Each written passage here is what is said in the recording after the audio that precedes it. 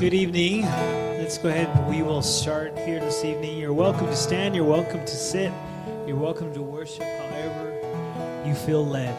We're just going to worship our God this evening. And we still have a couple of classes coming in, straggling in.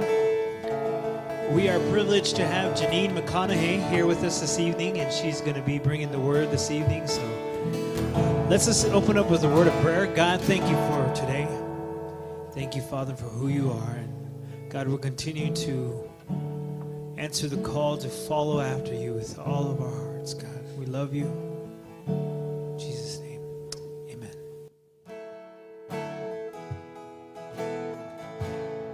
God, this is our desire this evening, God, Father. It is our desire to honor you with all that we are, to wholeheartedly follow after you. As we're nearing down, Lord, the close of this year, Lord Father. God, don't let that passion, Lord Father, we ask you that don't let that passion, Lord Father, distinguish, but Father, we ask that you fan that fire back into flame again tonight.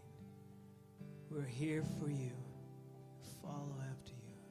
In Jesus' name we pray. Amen. Praise his name. You may be seated.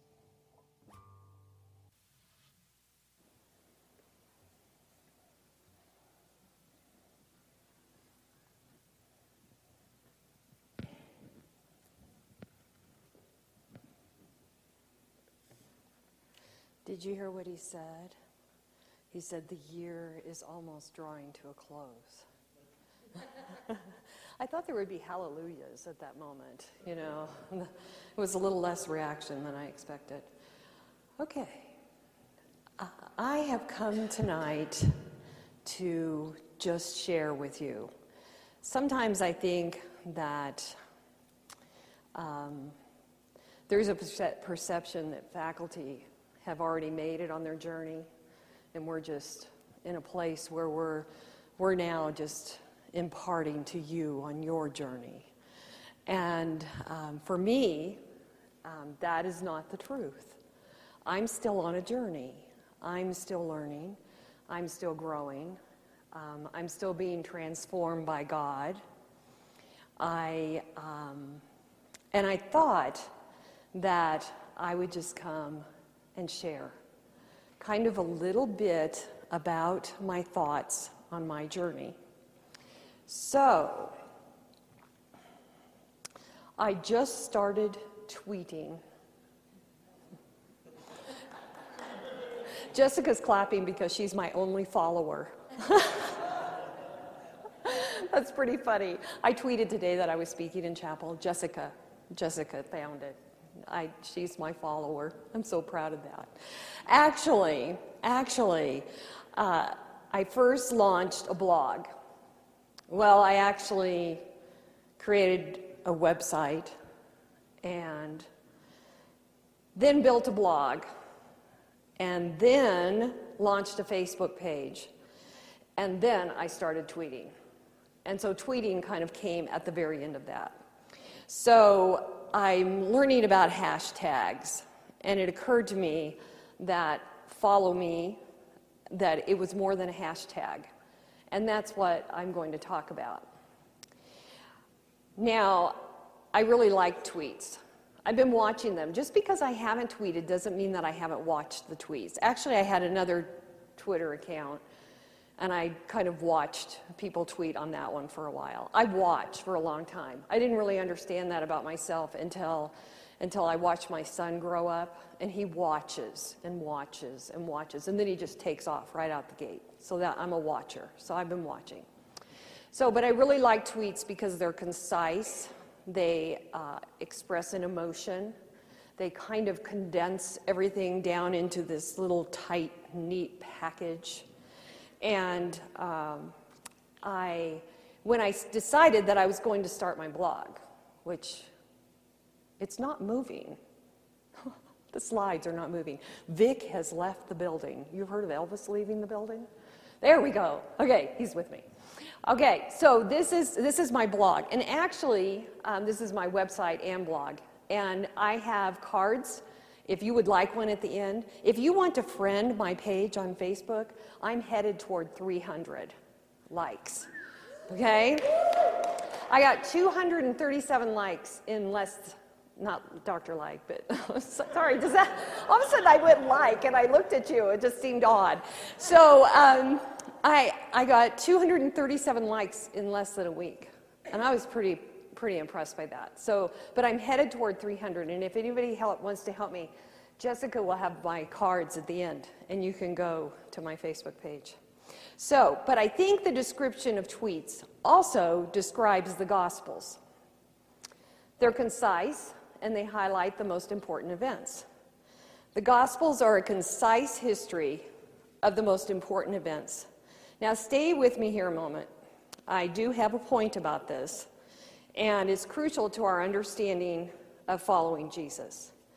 To what degree do the Gospels fully demonstrate what it meant for the disciples to follow Jesus? To what degree? Now, I don't want to diminish God's word in any way, but I do want to make the point that we don't have the full picture. In other words, what we really have is like a tweet, because so much more happened that we don't even know. When Jesus said, "Come follow me, I will make you fishers of men," what did that mean to them?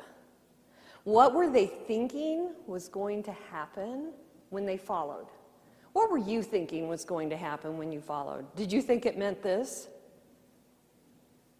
A bunch of you are like, no, I did not know it was going to mean this. Okay, I think the disciples were the same way. On the next slide, there are word clouds. And if you're familiar with word clouds, you just dump all the words into a program online, and it decides what the most common words are. And then it makes those words really big in the picture, and then the other words get smaller. So guess what? This was two versions of the word cloud created by the Gospels. And Jesus is prominent because the Gospels are about Jesus. So, the Gospels are clearly about Jesus, but in our world of social media, we would probably reduce the story into a series of tweets with hashtags. So I'm going to lead you through some, and I just want to say that I found the most awesome free pictures to illustrate this. But you need to understand that if it was just the hashtag, you wouldn't have the pictures to illustrate it. So we're going to walk through a hashtag version of the Gospels.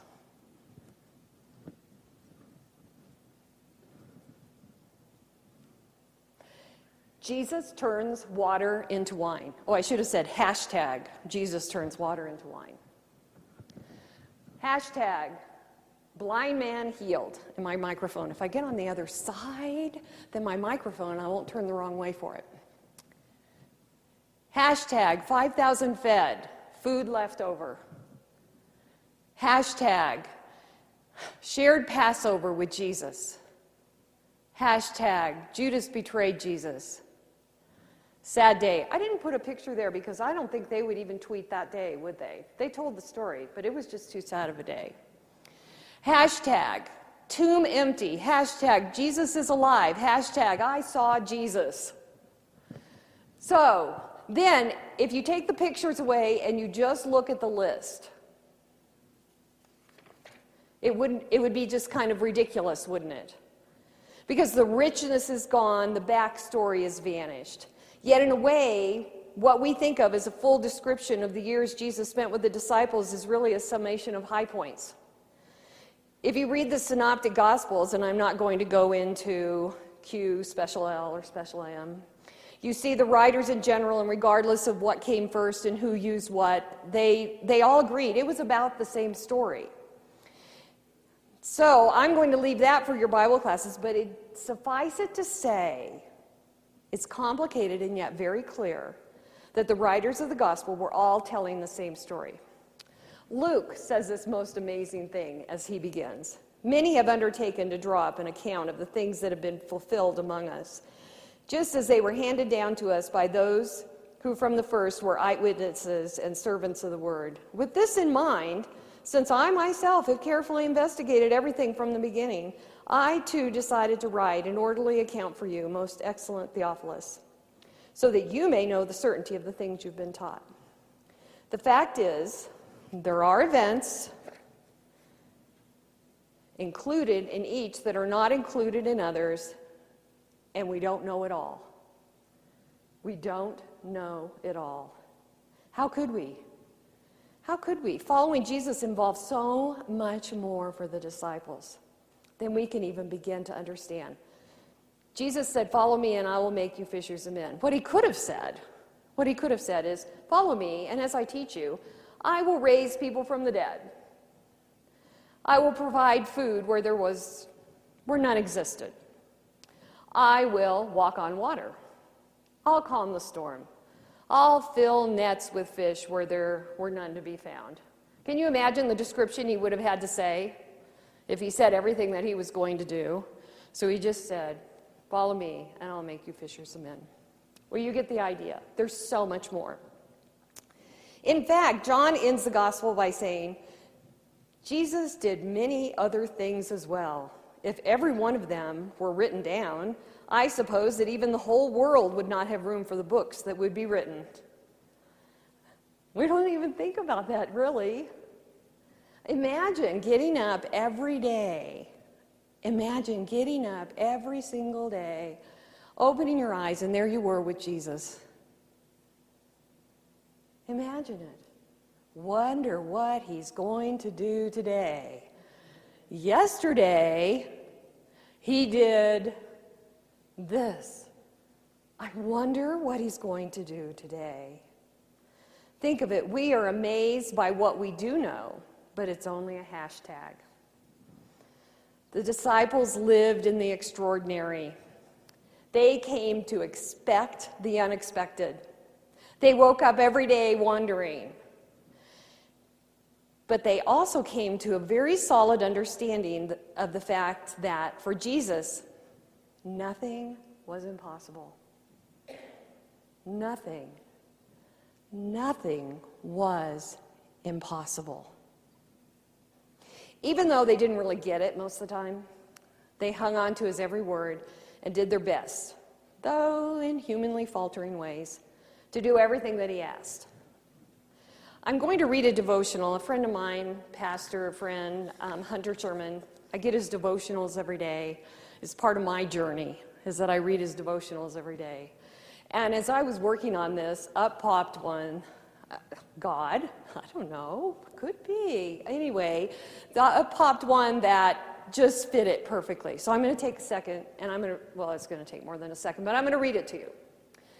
It starts out talking about the preparation for the Passover. On the first day of the Feast of the Unleavened Bread, when it was customary to sacrifice the Passover lamb, Jesus' disciples asked him, "Where do you want us to go and make preparations for you to eat the Passover?" We ask that sometimes, don't we? Jesus, where do you want us to go? And so there they were asking the same questions. So he sent two of his disciples telling them, "Go into the city, and a man carrying a jar of water will meet you. Follow him. Say to the owner of the house he enters, 'The teacher asks, where is my guest room where I may eat the Passover with my disciples? He will show you a large upper room, furnished and ready. Make preparations for us there.' The disciples left, went to the city, and found things listen to it, just as Jesus had told them. So they prepared the Passover." Basically, the disciples asked, "Where do you want us to go?" In his answer, Jesus gives instructions. Now, these instructions are very, very clear, but they don't give us any of the information that we would want to know if we were going to try to go find a room in a city, right? So he's very specific and yet very unclear and clear at the same time. The two disciples were told when they entered the city of Jerusalem, they would be met by a man carrying a jar of water. This is unusual because ordinarily a woman or a girl would be doing this. With this sign, the disciples will experience no difficulty in finding the individual. He instructs them to follow this man into whatever house he enters. It's clear the man that is to be followed is not the owner. He may be a servant. It's not necessary to try to figure out who the owner of this home really is. All we really know is he must have been a disciple of Jesus. The two disciples must say to the owner, the teacher asks, "Where is my guest room where I may eat the Passover with my disciples?" It was in the practice in Israel, if anyone had a room during this time and someone needed it in order to be able to have the Passover, then they would let them use the room. So, as one of Christ's followers, the man was willing to do that. So, here's the summary. The disciples found everything as Jesus had told them. They never knew what a day with Jesus would bring, but they were learning each step was guided by God's will. The disciples were discovering this kind of personal, daily walk with God, that it had some very exciting dimensions to it. No job could be too difficult, no place too far. We today have the same experience. Remember I said, what would it be like if you got up and walked with Jesus every day? Okay, I was kind of leading you down a path, because we do. We actually do. We must trust God with the future, realizing whatever it is, He will be with us. For our part, we must be, this is where I stopped when I read the devotional, flexible, responsive, and ready to follow. Flexible, responsive, and ready to follow. It caught my attention because I had been thinking about how following Jesus often involves listening for His prompting in the midst of common daily occurrences. And twice, in the past few months, I have come to the realization that if I'm really listening, if I'm flexible, responsive, etc., that Jesus is prompting me for things every single day. I'm walking with Jesus every single day, and He will prompt me every single day. If we aren't in tune to the voice of Jesus, we might say, wow, that just really doesn't make any sense. Why would I look for a man with a water jar? Or we might miss the prompting entirely and thus miss the great things that God has for us. Or we could simply not follow the directions, and we would never find out that He was working everything out ahead of us. Tonight, and I say there were two examples, and tonight I have a real NBC example of what we can miss if we're not listening to the prompting or instructions of Jesus. So, to give you a little background on this, at college where I taught before I came to NBC, I had two ladies who were my colleagues, and they were screeners. There we go. They were. One time when I was speaking in chapel, I said that the mice, I can't even say it now. They did something ridiculous. Okay, so you never know. Just like you never know what Jesus is going to do, you never know what I'm going to say. So let me start that over. And if you've been in class with me, you know that that's the truth. They're laughing because they know that is the absolute truth, that sometimes I just come out with the most bizarre things. So anyway, these two ladies were screeners for Irlen syndrome. And though I did not go through the training, I gleaned enough from their expertise that I began to recognize people who had reading difficulties because of this very specific Irlen syndrome. And I'm going to read you the definition off the website, and it's not going to make any sense to you, but it'll make more sense to you in a minute. And the Irlen syndrome is a type of perceptual problem that appears to be caused by a defect in one of the visual pathways that carries messages from the eye to the brain. In other words, what you should see on the page is not what you see. It is not what your brain sees. And so the second part of this story is I was sitting on the panel for a ministry progress review interview. And Derek Bain was sitting, and we were asking him questions, and he was answering. And I was the record keeper. So I was just kind of kicking back in the chair and taking notes. And Derek said something, and all of a sudden it was like, Jesus just pushed me. The Holy Spirit said, would you listen? I mean, does God ever say that to you? Would you wake up and listen? You're not paying attention. And Derek will tell you that I just sat straight up and I said, Derek, repeat what you just said. I need to hear what you just said. And so he said that he had always had reading problems and so forth. And I said, oh, you need to come and talk to me. Come to my office. So I'm actually going to have Derek come up and tell a little bit of his story, because it's so important for you to realize that sometimes there may be a problem that isn't really a problem. You just don't have all the information you need. Derek.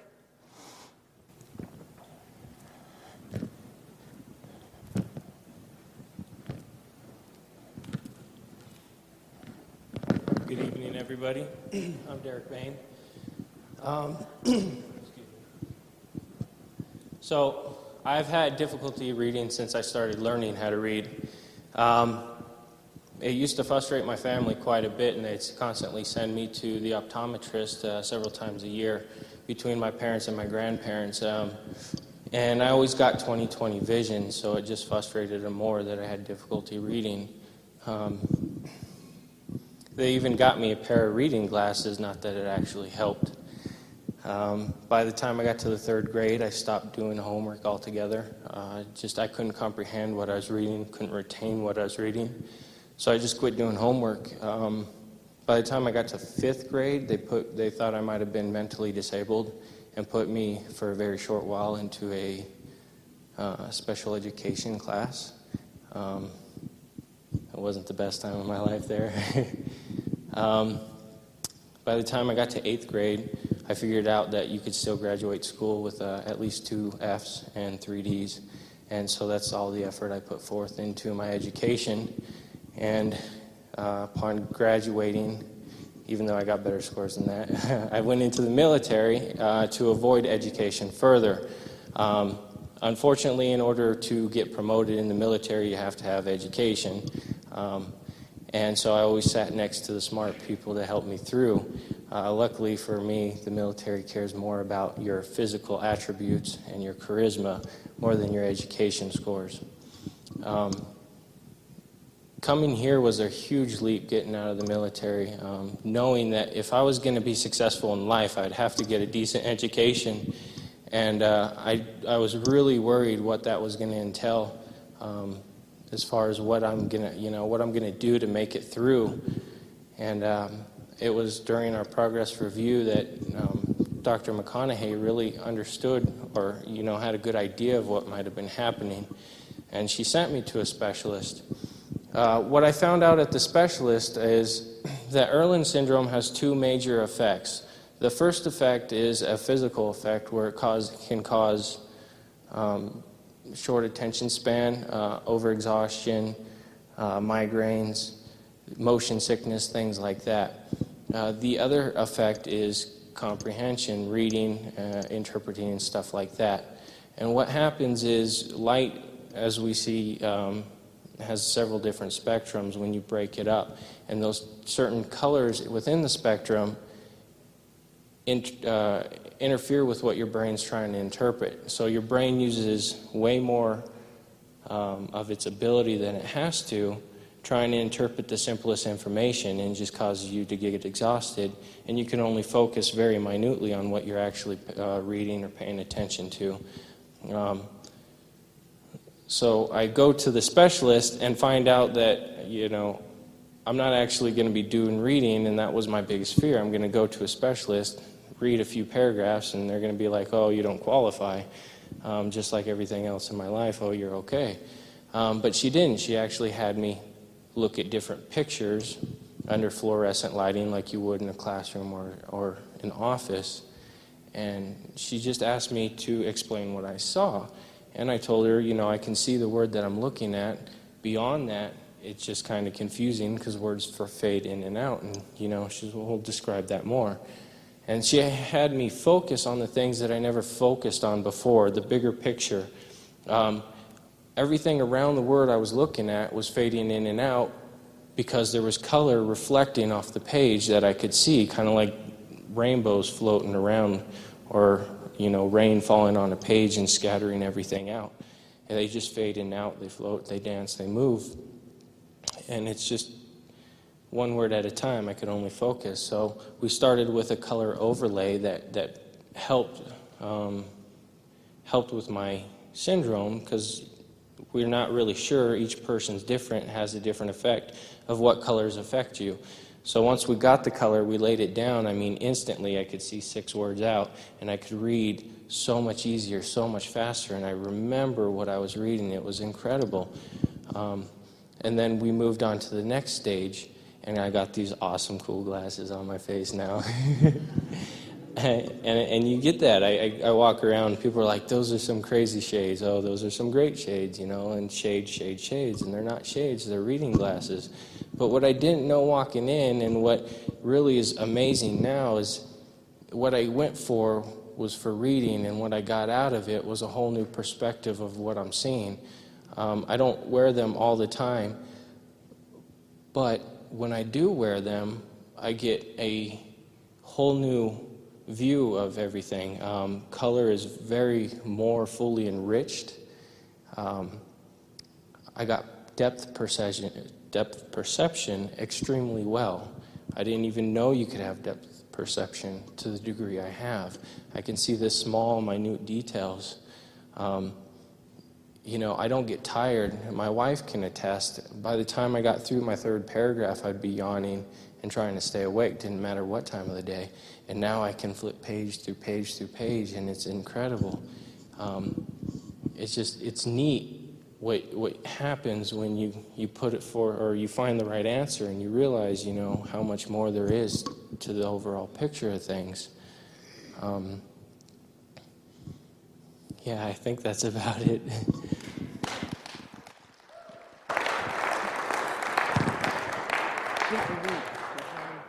Thank you, Derek. Okay, he's my miracle. He's my miracle that I brought in. Okay, I brought a miracle with me tonight. You know what? I thought I can't even express this miracle. I need Derek to get up and express this miracle. So he's not the only student I found. I had an online student that she's a Salvation Army officer, and she had to write her sermon notes on yellow paper because she couldn't see the words unless she wrote them on yellow paper. And so, and this is not that well known, even in the field of education, which I'm, part of. I don't know. And so, but there was another miracle with God's prompting with Jessica, and I didn't have her. I just stuck with Derek this time. But there's miracles that take place every single day if we listen. If we listen, how does an ordinary day of preparing the Passover turn into a tweet-worthy day? It's because you listen to Jesus. That's how it happens. Because Jesus told them what to do. It didn't make sense. If they followed his directions, they probably didn't even stop to question him at that point, because they'd argued enough about there not being enough money to feed the multitudes. There were no fish in the lake. That didn't do any good to go to Bethany because Lazarus was dead. They'd argued with him about all those things that they thought were impossible, and they were not impossible. I'm so excited that Derek is going to be able to enjoy the rest of his college career instead of suffering through it like he's been. I am just so excited. It doesn't have to make sense to us. Because we use our own logical reasoning powers alone, we underestimate what Jesus intended for our lives, the richness, the miracles, the power. As Wesleyans, we believe in the Wesleyan quadrilateral. If you look up images for this, you'll find a variety of pictorial representations. This is the one I like best because it shows the scripture as the foundation, but reason, tradition, and experience is prominent. And this, it all plays into listening to Jesus. This prevents us from relying only on traditions, only on reason, or only on experience. They should all inform us how to recognize the voice of Jesus. We just need to keep ourselves from putting his voice in a small box of what we think is reasonable. The disciples had to learn that Jesus was not limited by what they believed was possible. Very truly, I tell you, whoever believes in me, he will do the works I have been doing, and they will do them even greater things than these, because I'm going to the Father, and I will do whatever you ask in my name, so that the Father may be glorified in the Son. As I prepared for this, I asked myself, do I believe that when I get up in the morning? Do I believe that when I walk with Jesus that I could see a miracle? It's just so easy to live in the ordinary and to miss out on the extraordinary life that Jesus intended for us. When Jesus says, follow me, it should not be ordinary. You just never know what Jesus might ask you to do. In the past 2 years, I've become a dreamer. I've always been a dreamer, but even more so because I have seen what can happen in lives if we just will listen. You never know what Jesus might ask you to do and how doing what he asks may change lives, both yours and those around you. Let's pray. Father, I just thank you. I thank you that you sent Jesus, that he walks alongside of us, he walks with us, and that we can live in the extraordinary because we walk with Jesus every day. I pray that you would help us not to just depend on our reason, but to believe in things that seem impossible. I know that day that I talked to Derek for the first time, that if I had said, Derek, you can read fluently, you can read 6 words at a time, you can read without getting a headache, you can just read books and not get tired, he would have thought that was impossible. But it wasn't. Thank you for using me. Thank you for prompting me. Thank you for telling me to sit up and listen to him. Because tonight we've seen the evidence of the extraordinary. Thank you. Thank you, Father. Thank you. In Jesus' name, amen. You are dismissed.